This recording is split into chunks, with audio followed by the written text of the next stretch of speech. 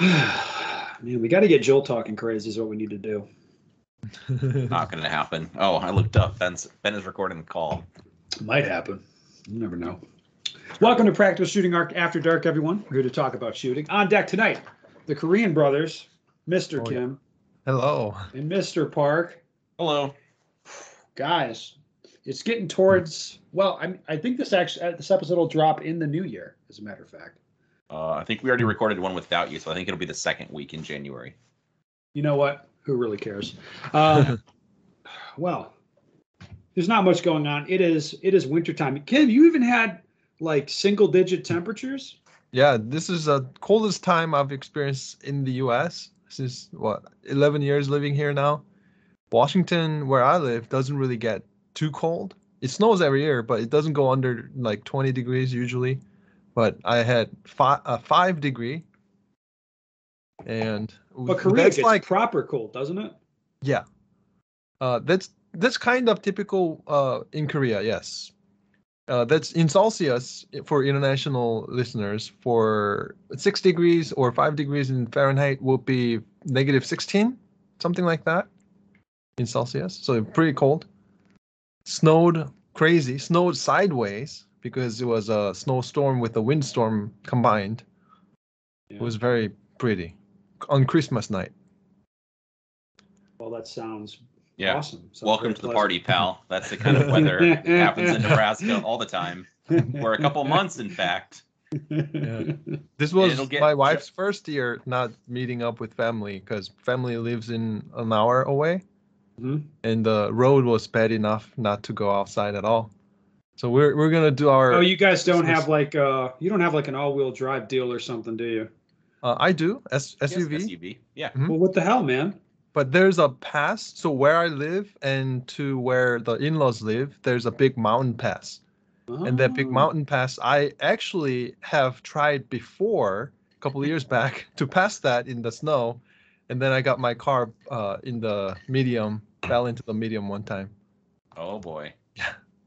That's not what I want to hear. Do not pass go. Directly to jail. It's not really like I can drive very well in the snow. It's not my problem. The cars around me, turn at me and look at me and hey, I'm coming to you. We're in the same lane. I'm about to hit you, and I'm like, okay, full steer. So you guys you'll appreciate this. I mean, as you know, I'm a very experienced winter driver. Not to toot my own horn. It's just a function of where I've lived my whole life. Uh-huh. And the amount of snow we get here. We actually had some of the gnarliest winter weather that I've ever seen in my life, as far as driving conditions. So it was 25 degrees was the air temperature with rain. It wasn't a rain-snow mix like you would normally see. Yeah, it was rain. So I've got a very good four-wheel drive truck for the winter. And I was going 25 miles an hour on the interstate because I had to go to the airport. And it was like, man, like when it gets like 25 and raining in a sheet of ice, like when I'm saying like, okay, this is gnarly, like watch out because it's gnarly. Yeah. There was actually a pileup, an accident on the highway, maybe 10 miles from where I live. That was it involved more than 100 vehicles. What? Oh, wow. Yes, it was more than 100 vehicles. They had 5 rescue helicopters on scene pulling people out of there. Like it was fucked. Like that was pretty good. I mean, by good I mean bad, obviously. I've never heard of that happening in real life. That's with crazy. with how slick it was, like I could see it. I mean, it was genuinely rough. Well, anyway, guys, let's get to the show. Let's talk about shooting stuff, huh? You say so. That sounds okay. All right. Well, who's got a productive topic? Something useful for the listeners. Probably Professor. That leaves me out. Well, I don't want that. So let's go to you, Joel. What do you got? You're such a turd. I actually have a show and tell. Well, a bunch of them. I have Pro Shop Tim basically sent me every grip enhancer I think the Pro Shop sells to try out. And I guess part of my topic is also the Pro Shop now has a blog. So had that for a while, by the way. I've written some email blasts before. Right, but now they're just useful stuff. I'm kidding. Son of a bitch. How dare you? A lot of people love my musings about the board. Okay, a lot of people are entertained by that, Joel. This is true. Yeah. So if you want to like talk about or listen or read about shooting stuff, whatever. Anyway, there's a couple. I don't know why some people listen. This was already a couple, and there's more on the way. So stuff like fitting your gun to your hands, picking grips, including the dot. That was a hot one. Some people liked. What else? I've got one coming about like how I set up my guns. So anyway, some stuff is obviously like products the Pro Shop sells, and some are just like general shooting stuff or like how I set up like practice to be productive, stuff I like. So well, one of your first ones was a troll post, wasn't it? It was not a troll post, sir. The occluded dot. I mean, you're doing that to provoke people, aren't you, Joel? I was. Tell the truth. I don't want people to get better at shooting. I just want to get reactions. That's kind of the motivation, Ben. Okay, that's what I thought. Like, let's see who I could trigger. That's what I thought. Yeah. So anyway, there's some helpful shooting stuff, and then there's some articles about products the Pro Shop sells. There will be one coming, oddly enough, for all these grip enhancers that Tim sent me. So I'll be straight with you. I don't really have a favorite so far. I don't have enough to say anything I don't think too intelligent. I've already started up on the dry fire, so I dry fire every day or maybe twice a day, and so I just keep kind of changing products every time. And I don't really have a strong favorite so far. The Petzl and the Liquid Grip, neither one I'd ever used before. They're a bit more, I don't know, I guess liquid or thin, I suppose is a way to say it, compared to the grips, and Pro Grip is a little bit more tacky or more gel-like. But otherwise, I don't know, they all work well. So I've got more testing before I have more intelligent stuff to say. But that'll be coming in the future. Ben, I wanted to say you do have the Petzl stuff also, right? Apparently it's the same stuff as the Jedlinski stuff. His is the Petzl stuff. He just puts his own sticker over the front. Yeah, I like. Yeah. I've used that stuff. I've used that stuff, and I like it. It's what I really like is the tube lasts a long time, which is very nice. It does. The only thing I didn't like was this is not pocket sized at all. So no, not at all. I don't know. I might try like putting it in smaller containers or something like that to see if that works out. But otherwise, I really like them all, and I don't have any of them I dislike. God damn it, Joel. You're right. That's not useful in any way. You got to start talking some smack, man. That's why I said I need to actually use them more before I have anything intelligent to say. The Liquid Grip I thought was interesting, that it's almost kind of tacky. I definitely don't like Liquid Grip as much as I like Pro Grip. Really? Correct. I mean, that's me. Pro Grip I like. It does dry out fast in the container and, that type of deal. Do you shake your Pro Grip before you use it? What do you think, Joel? Yeah, you don't. I noticed like it felt like it needed to be shaken before I used it. So is the Petzl, is that how you say it? Yes, what? I think so. I heard a rumor it kills COVID. Oh, that was what Mason said. Yes. Mason like a sanitizer. Mason has COVID right now. Maybe he should start wearing his mask, stop being such a science denier, because he's got the Omicron right now as we speak. Well, if he's using Petzl, why didn't it kill it? I think you have to drink it. That's what I want to know. I think you have to drink it. He probably does have to drink it. But after this, he's going to join the Natural Immunity Master Race with me, so he should be good to go moving forward. Thank you for that unsolicited testimonial. What? I thought it was interesting also with this Petzl stuff, how many people have messaged me that absolutely love using it, and like heavy hitter guys. Like Max Latulippe messaged me. I think he actually listens to the show. But Max said he uses stuff. He likes it. And I should say this about Max's opinions. Imagine a guy like you, Joel, who is a lot more direct and a lot less nice. But he trains even harder. So you're going to get good opinions out of Max, honestly. Well, like if Max says something, I listen. I do too, Max. And I don't listen to many people, but I listen to Max. And while I'm just plugging my own stuff, Max will be coming on Training Group Live podcast in the very near future. Awesome. So yes. If Max Latulippe. It's French for Deathstalker, maybe? Might be. Max he's fantastic. Yeah. I have a question for you, Joel. Yeah. Which one lasts longer once you apply it? I don't know yet. I don't honestly all of them lasted long enough for dry fire that I never had an issue. Okay. The liquid grip was tacky, like almost like my hands kind of like stick together, and so that was way different than the other ones. The liquid grip and the Petzl are definitely more liquidy or thinner, and Pro Grip and grips are almost interchangeable to me. And I've used the grip stuff for a few years, the double alpha stuff, and up until recently, I strongly preferred that. But I use Prince Grip. Prince Grip Plus is now what they make. Is that the tennis brand, I think? Yes. The tennis players, actually what it is same copy of Pro Grip. The Pro Grip and Prince Grip, they feel the same to me. The Prince Grip Plus now is just added sanitizer in it, so it kills COVID too. But the reason why I use it mainly is because of the price point. I got it $6 per bottle. Oh, where'd you buy it from, Kim? Is that like an Amazon buy? It's tennis warehouse shop? Or something like that. Okay.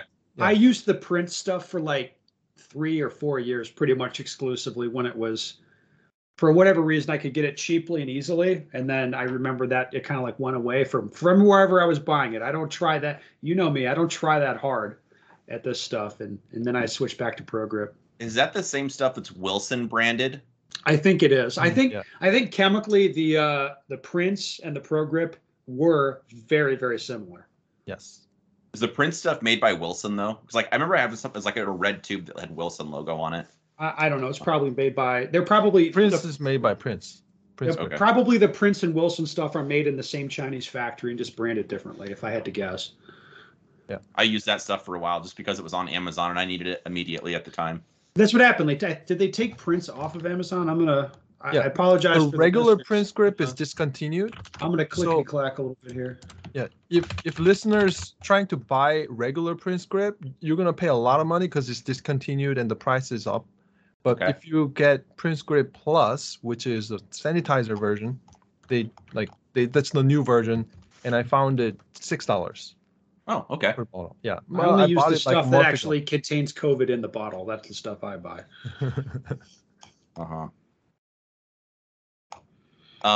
Also, I've had just some people message me like, "Oh, should I be using that stuff?" If you haven't tried using some form of grip enhancer, you at least need to. It seems like every class that I do, like almost every one, there's some dude in the class that like can't hang on to his gun properly. Hands are super sweaty. Then you just pull out the Pro Grip out of your pocket, like, dude, try this. And they put it on there and they're like, oh, that really works. It's like, Jesus, man. Like you, like if your gun's sliding around inside of your hands when you're trying to do something, you need to fix that. You either need to change the way, like the gun itself, you know, what the texture is on it, or you need to put some Pro Grip on, or maybe both. Like your gun should not be sliding around inside of your hands.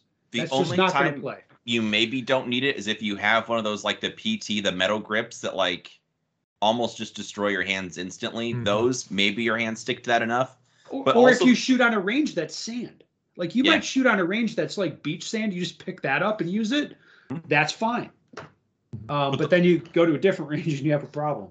The whole point is just drying out your hands. It's basically alcohol is like what it is. You're just drying out your hands, and that way your hands stick together, and then they stay put on the gun. That's the whole point. So that way when the gun recoils, the gun and your hands all kind of recoil together, as opposed to the gun recoiling inside of your hands, or your strong hand staying on the gun while it recoils, and your sport hand kind of separating from that. So anyway, there'll be a blog post coming in the future once I have more intelligent things to say or a strong preference about them. But if you're not using some form of liquid grip, you should be.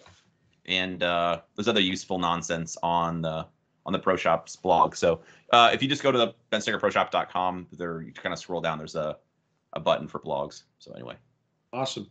Yeah, Mr. Kim. Yes. So far away, buddy. I want to talk about poppers. Oh baby. Oh, shit. So a long time ago, when the popper calibration rule was changing, we kind of talked about it. And the one thing I said on the podcast, did it change, or did they just like put a little repeat on it? Just, exactly. Gonna do it twice. So I was talking about preventative measure. So it's basically preventing the first place. So nobody really needs popper calibration. I mean, that's the better situation. So I recently listened to the NROI podcast. the second episode was about the popper calibration, things like that. Then they kind of repeated what I said, which is ROs should be paying attention to the popper, and perhaps every squad change they should be recalibrating, not to the detail of shooting at it and calibrating it, but more like checking it per se. And that got me into thinking, is there other preventative measures we can think about? So I started thinking, now we already talked about RO's perspective to make a preventative measure, but it could be stage designer and the match director. So I was thinking, first of all, if a lot of the times when the popper calibration or popper doesn't go down, the shot may be slightly lower than the center of the popper, right? So if the stage designers use more of a partial popper, where some nationals I saw, it's a big wall with a small circular hole in it, and there's a popper through it. So you're like hardcover, you mean? Like just covering the bottom half? It could be bottom half. Yeah, it could be bottom half wall. So you're shooting the top part of the calibration zone.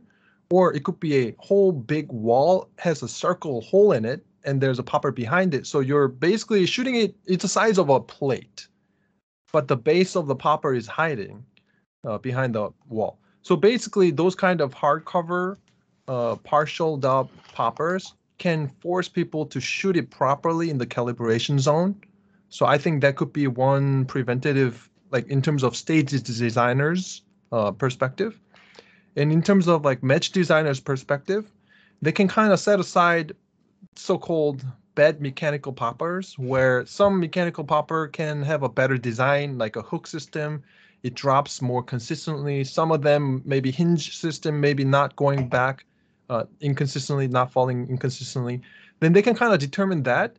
And then, of course, you want to use the better mechanical popper at most. But if there's a far popper shots, like 25-yard popper, for example, choose the best knocking one, best mechanical popper that falls very consistently. And also like a activating popper as well.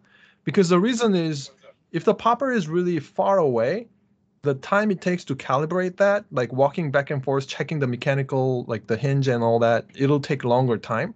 So by having a so-called worse popper, closer shot and longer shot poppers to be a more consistent knocking ones, that'd be, I think, a pretty good idea. So I think these are the preventative measure for the poppers for not ROs, but stage designer and match directors.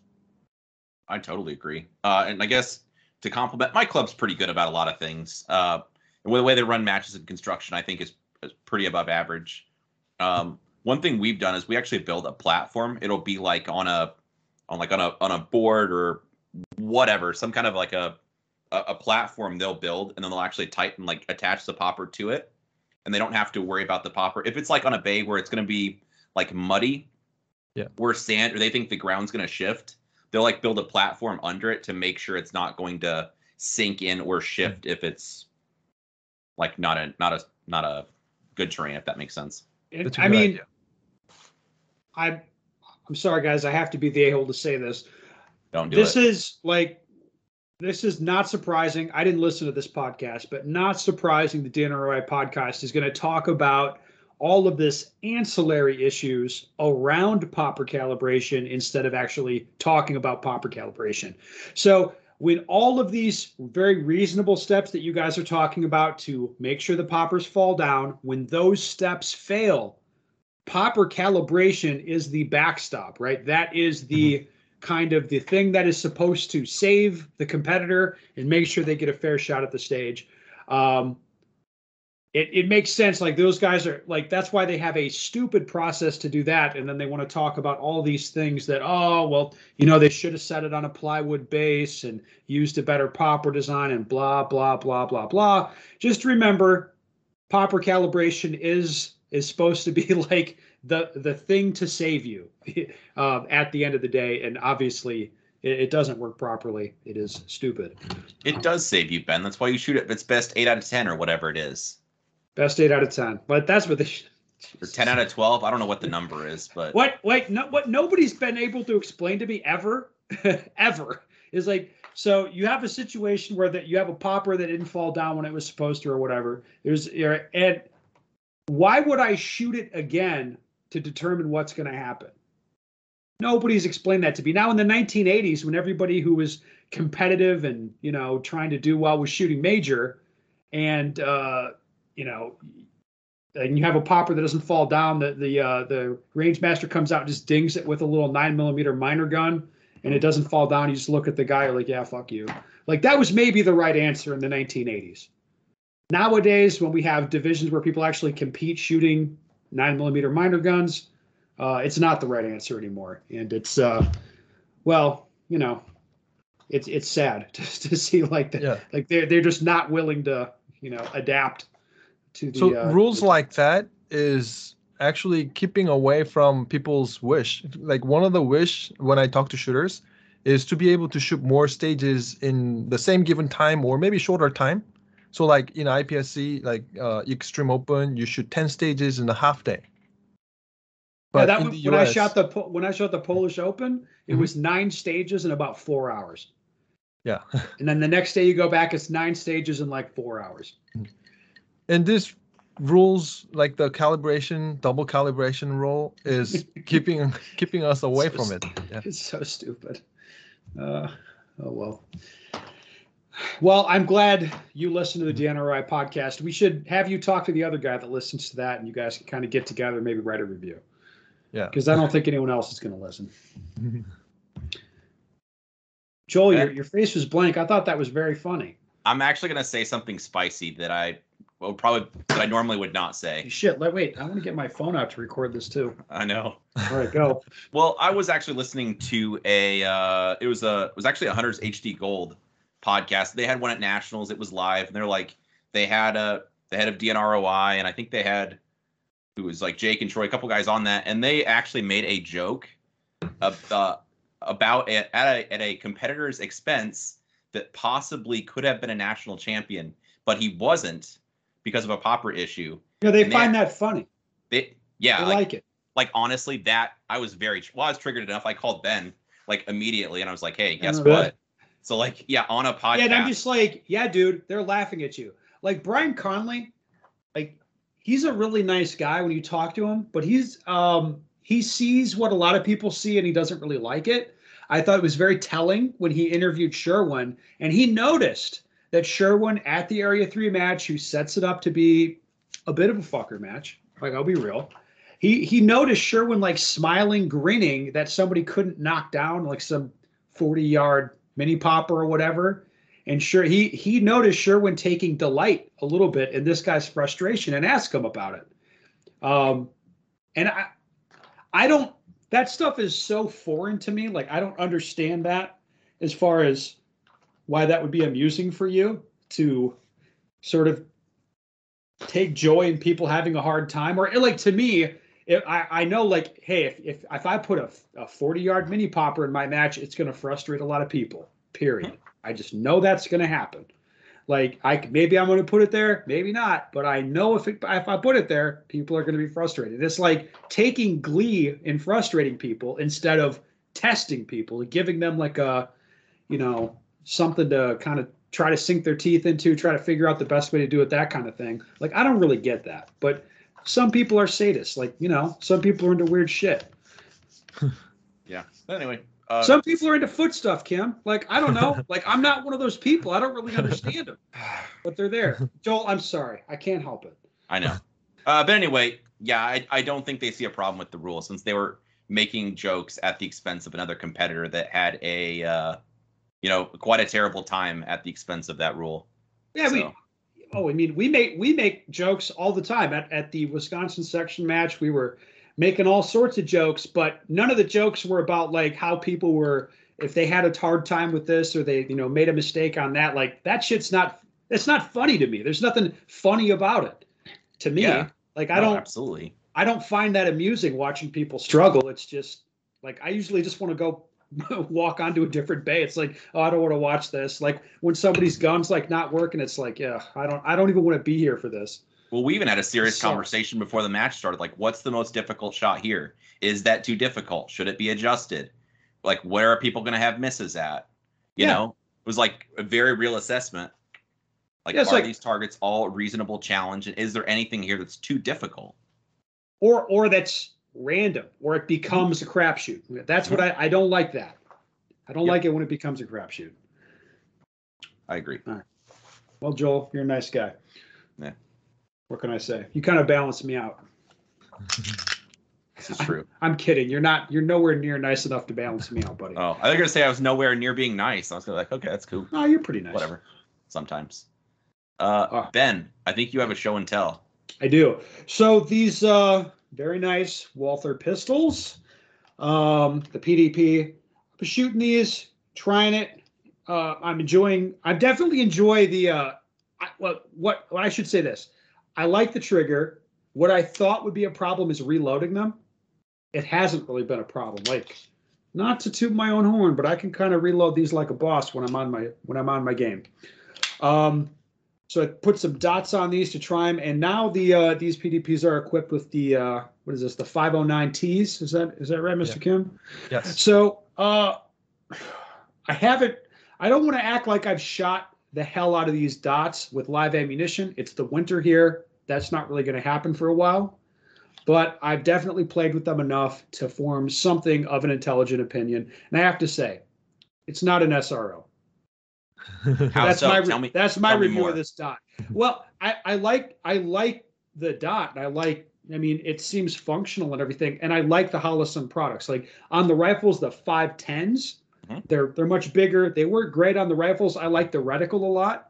As well, it has the 65 mil ring with the hash marks and then the dot in the center. That works great on the rifles. For this, I do have the ring with the hashes and the dot in the center. I don't think that's necessary for pistols at all. Like I would prefer just a plain dot. That's one thing. And then the other thing is the window's just smaller. It's not as big as an SRO or something like that, which I would definitely prefer. But that having been said, it's functional. Now I think these are expensive. Are these like $500 for these things? I think it's somewhere around 300 to 400. I thought that too, but I looked it up and I thought it was 500. Dot clarity and size okay? Did those starburst? Do they look, round like a dot? I haven't been out in the sun with it like for a bunch of time, so I don't know if the starburst is as good or as bad. I mean, it's likely not as bad as an SRO. As far as pointing it into the sun, it's probably better. But there's no replacement for having a bigger window, in my estimation. Yep. I agree. What do they say with engines? There's no replacement for displacement. Displacement. It's kind of the same thing. Exactly what I'm gonna say. It's nice or whatever, but it's not an SRO. Very cool. So that's what I have to say about the show and tell. How much did you pick a price on that, Mr. Kim? $350 on Amazon. That cheap? So that's good. Mm-hmm.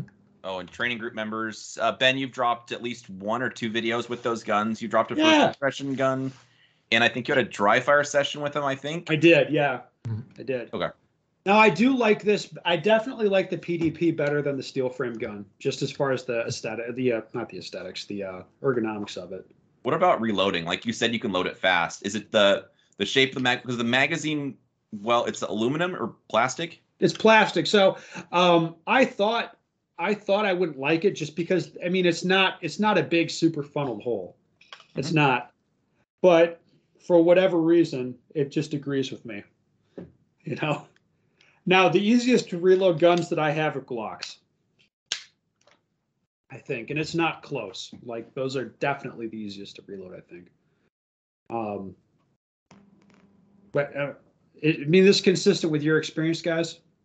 Yeah, about the reload, the insertion part, I agree. Glock is very easy, but the magazine falling off, PDP did like a spring-loaded follower thing, and it just pops out so aggressively. It'll, if you lie the gun completely sideways and push the button, it'll still shoot out. Jectocito, almost. But Glock, when I lay it sideways and then push the button, it doesn't come off at all. Yeah. No, that's true facts. I think you have to hit it with the silicone lube before you go to a match. Yeah, I learned that. What Extendo base pads do you have? Are those I have the Henning pads.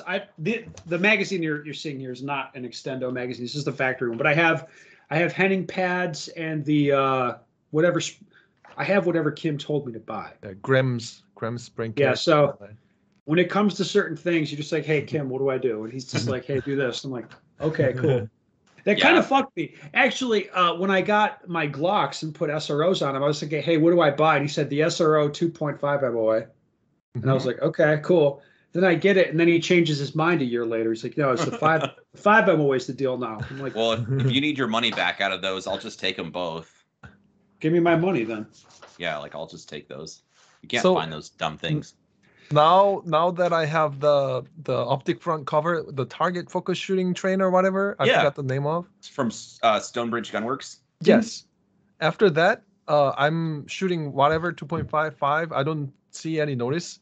Because the big reason I wanted to go 5 was because in the sun it can get washed out, and with that cover in the front, completely black cover, and that makes the brightness of the dot super consistent. So the problem with me is in Washington, I don't see the sun at all. It's very rare to see the sun. But when I shoot in Florida, for example, the sun's right in my eye sometimes, and having that cover makes the dot brightness about the same. So like I have to dial up in Florida if I don't have the cover and dial it down in Washington. But now I just set one brightness, shoot in the shade, shoot in the sun, shoot indoors, brightness doesn't really change. Yeah, so 5, I like it. Yeah, I'm shooting 2.5 right now actually. Oh, in the pro shop to keep shilling more, I'm just shilling stuff all night. Shill. The pro shop is selling those target focus trainers from now, guys. I do think we should talk about. There's some pushback on these, the target focus trainers, or that type of thing. Matt Pranka, our good friend of the show, he made a little troll post. Say he's pointing out like, hey, this triggers people. The dots being covered really triggers people, and why? Here's my question: why is that triggering people? Mr. Kim, you've been shooting dots a long time. Why do people get triggered by this? A lot of the times they get upset. They do. Yeah, it's a knowledge retention issue often case. So if you don't understand, you either kind of forget about it or make a fool of it.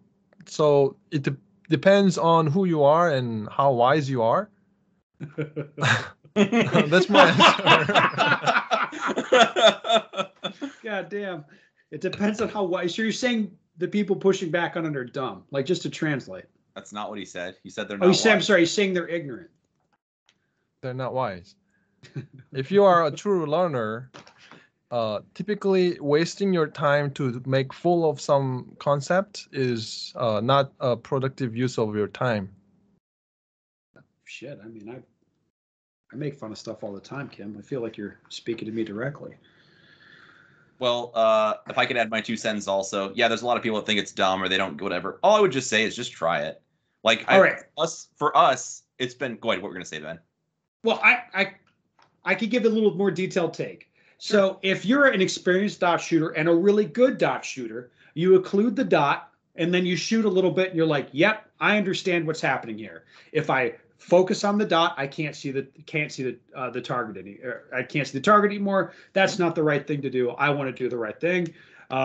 Yes, they get it right away.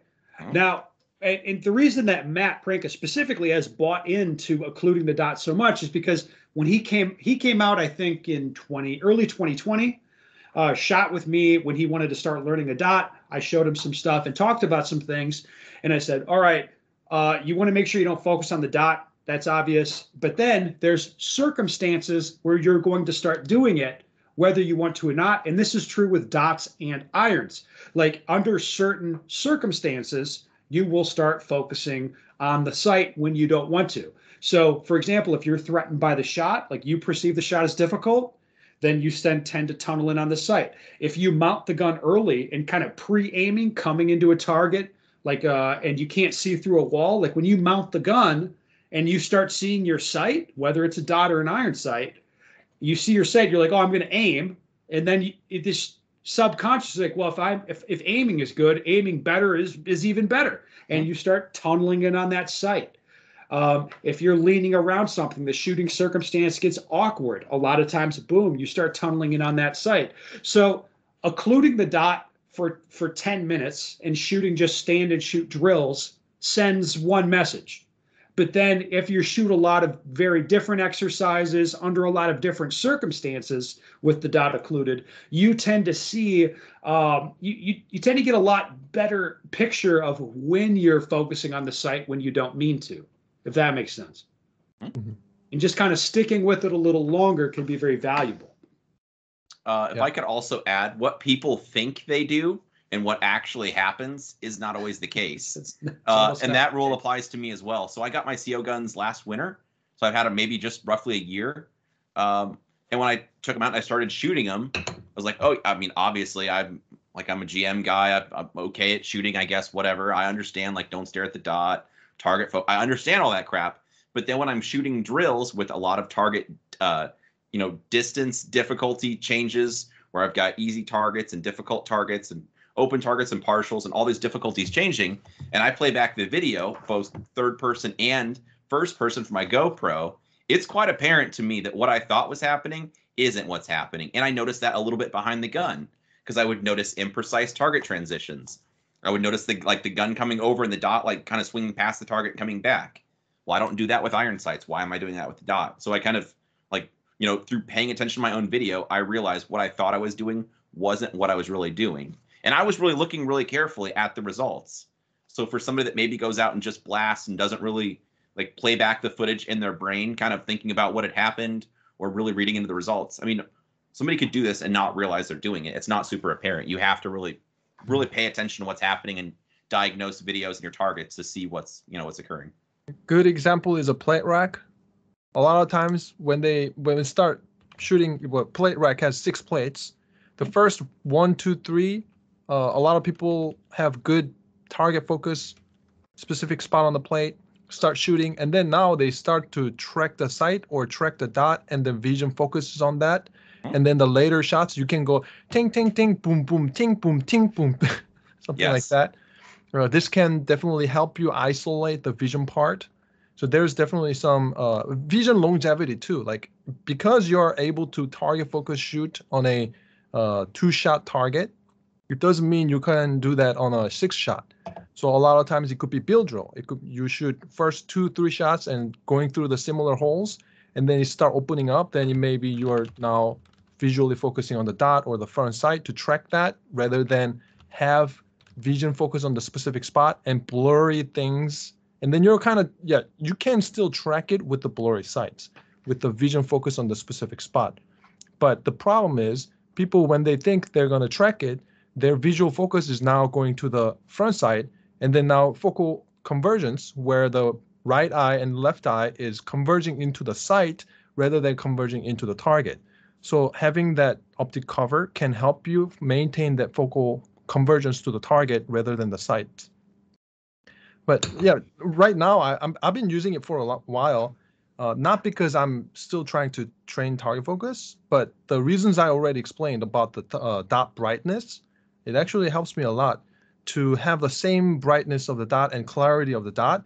It helps me be more predictive when, especially in target transition, I can see the dot coming in the same brightness in my peripheral vision when I'm doing target transitions. So in this kind of case, sometimes if it's a very bright in the sun, your dot doesn't wash out in the sun. Exactly. If it's washed out, it's very, very fuzzy dot coming in from my peripheral vision. Sometimes it's not as, basically that's not what I trained with. So it's not as predictive in the case. So having the same brightness of the dot actually helps me to be more predictive very, very well. I can tell when it's going to stop on the target. I've had one of my training guns covered for almost a year. And the reason I've left it covered is because if I'm using it in class, like, somebody will ask, and then we have a conversation. That's usually a good thing. Mm-hmm. The other thing one reason I strongly prefer that Stonebridge Gunworks cover is like Kim was saying, I strongly prefer having the backs of the lens being completely black. I tried the paster where it's kind of tan or different colored tape. And at the end, I was using electrical tape because I like completely black background against the red dot. Makes it really jump out and really easy to see. Yeah. So, and then we should have the standard disclaimer. When's the times you don't use it, Ben? On a tough lean, a low port, anytime you think that you're not going to be able to have both eyes able to see the target or your vision's going to be obstructed. Is that fair? Yeah. Yeah, absolutely. Okay. Guys, I think this was this part was good. Should we talk about what's going on with the board at all? You guys really like Tyler Turner's letter to the BOD. If people missed it, Mr. Kim, you're laughing. Yeah. So what's your read on what's going on with the board? Like, you're not as, like, I would say I'm one of the more aggressive voices on Instagram. A lot of memes, a lot of trolling, that kind of thing. Mm-hmm. But you're pretty reasonable. People listen to you. Thank you. Yeah. I think right now there's a lot of people I'm seeing actually having a better idea than what the BOD is doing. So if we go back on this side covering thing too, like the window covering on the red dot, yeah, some people are not actually having a better idea and then making their voice out to, tell people, hey, there's actually a better idea than this. No. Some people are just, so to say, shitting on an idea without a better concept or better idea or better knowledging people.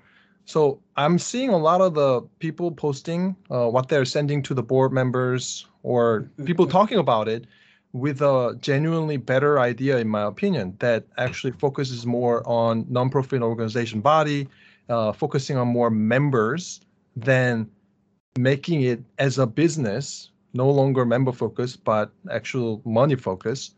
And as I am seeing this post on the social media, I am seeing a lot of people actually put more thoughts into this. It's not like, hey, I don't like this rule. Or maybe some people send that message. Maybe.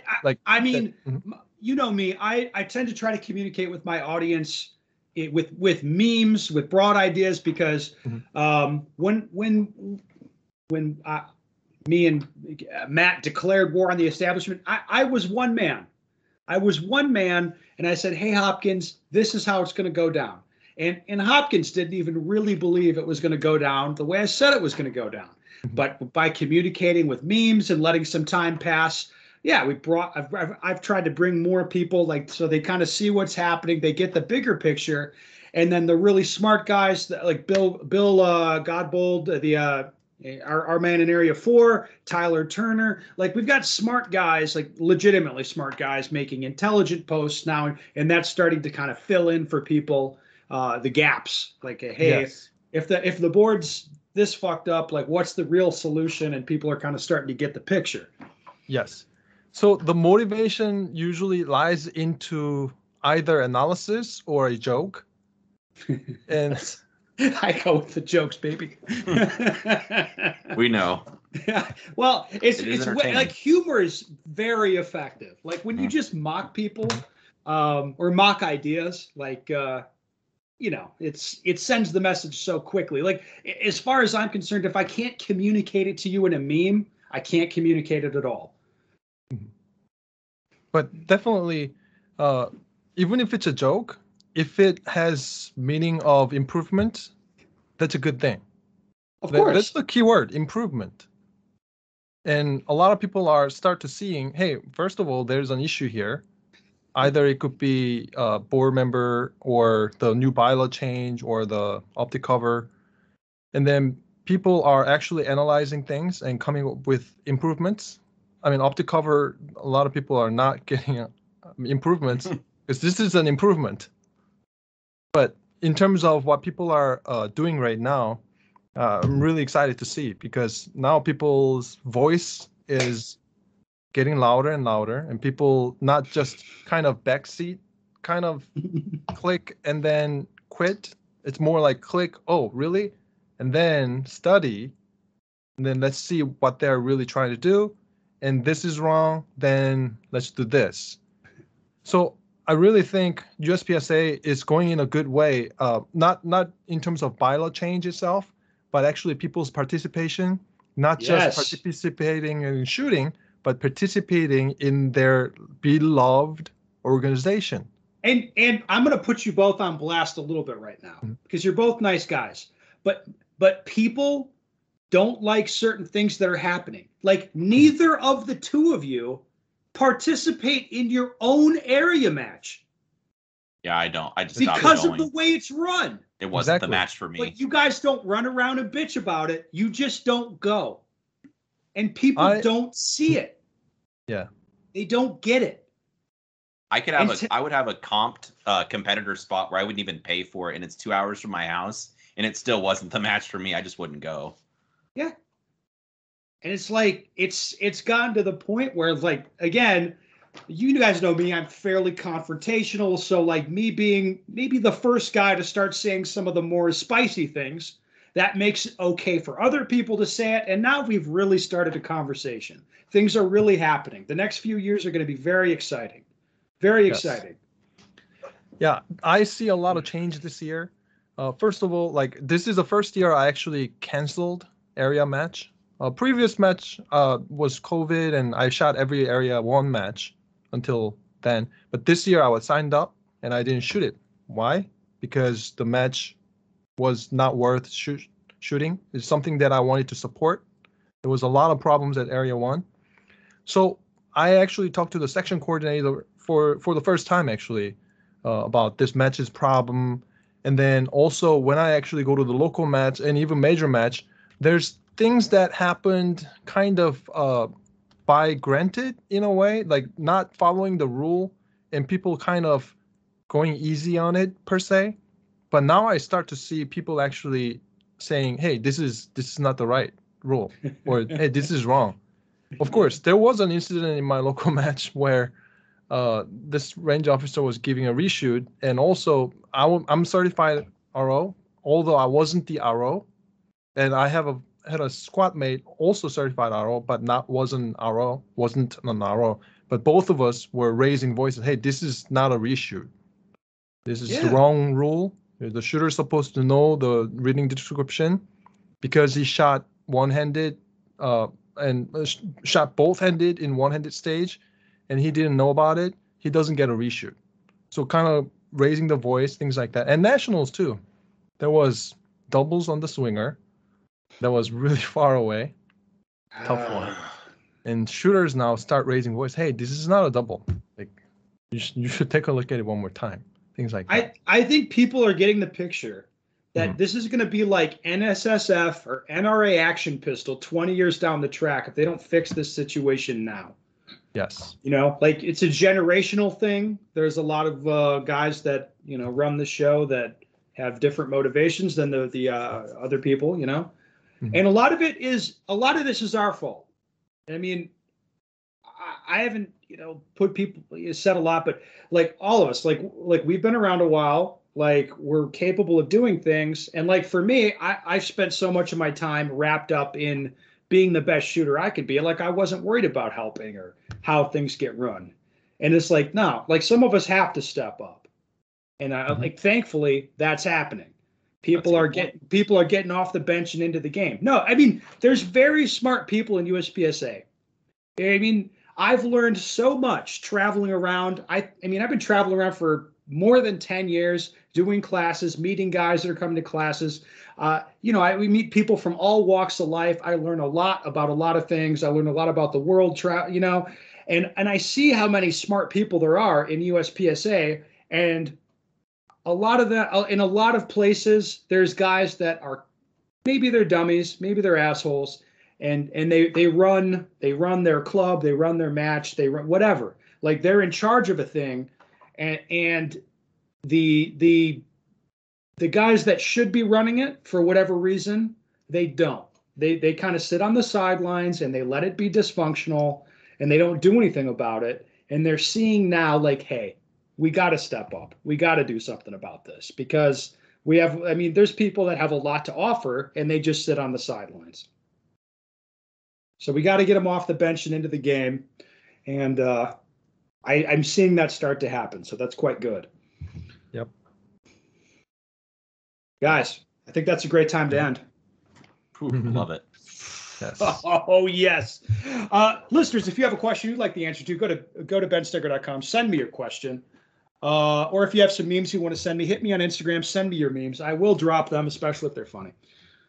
Tanfo Timmy's feeding me a lot of memes lately. It's great. I love it. I've been following him every day.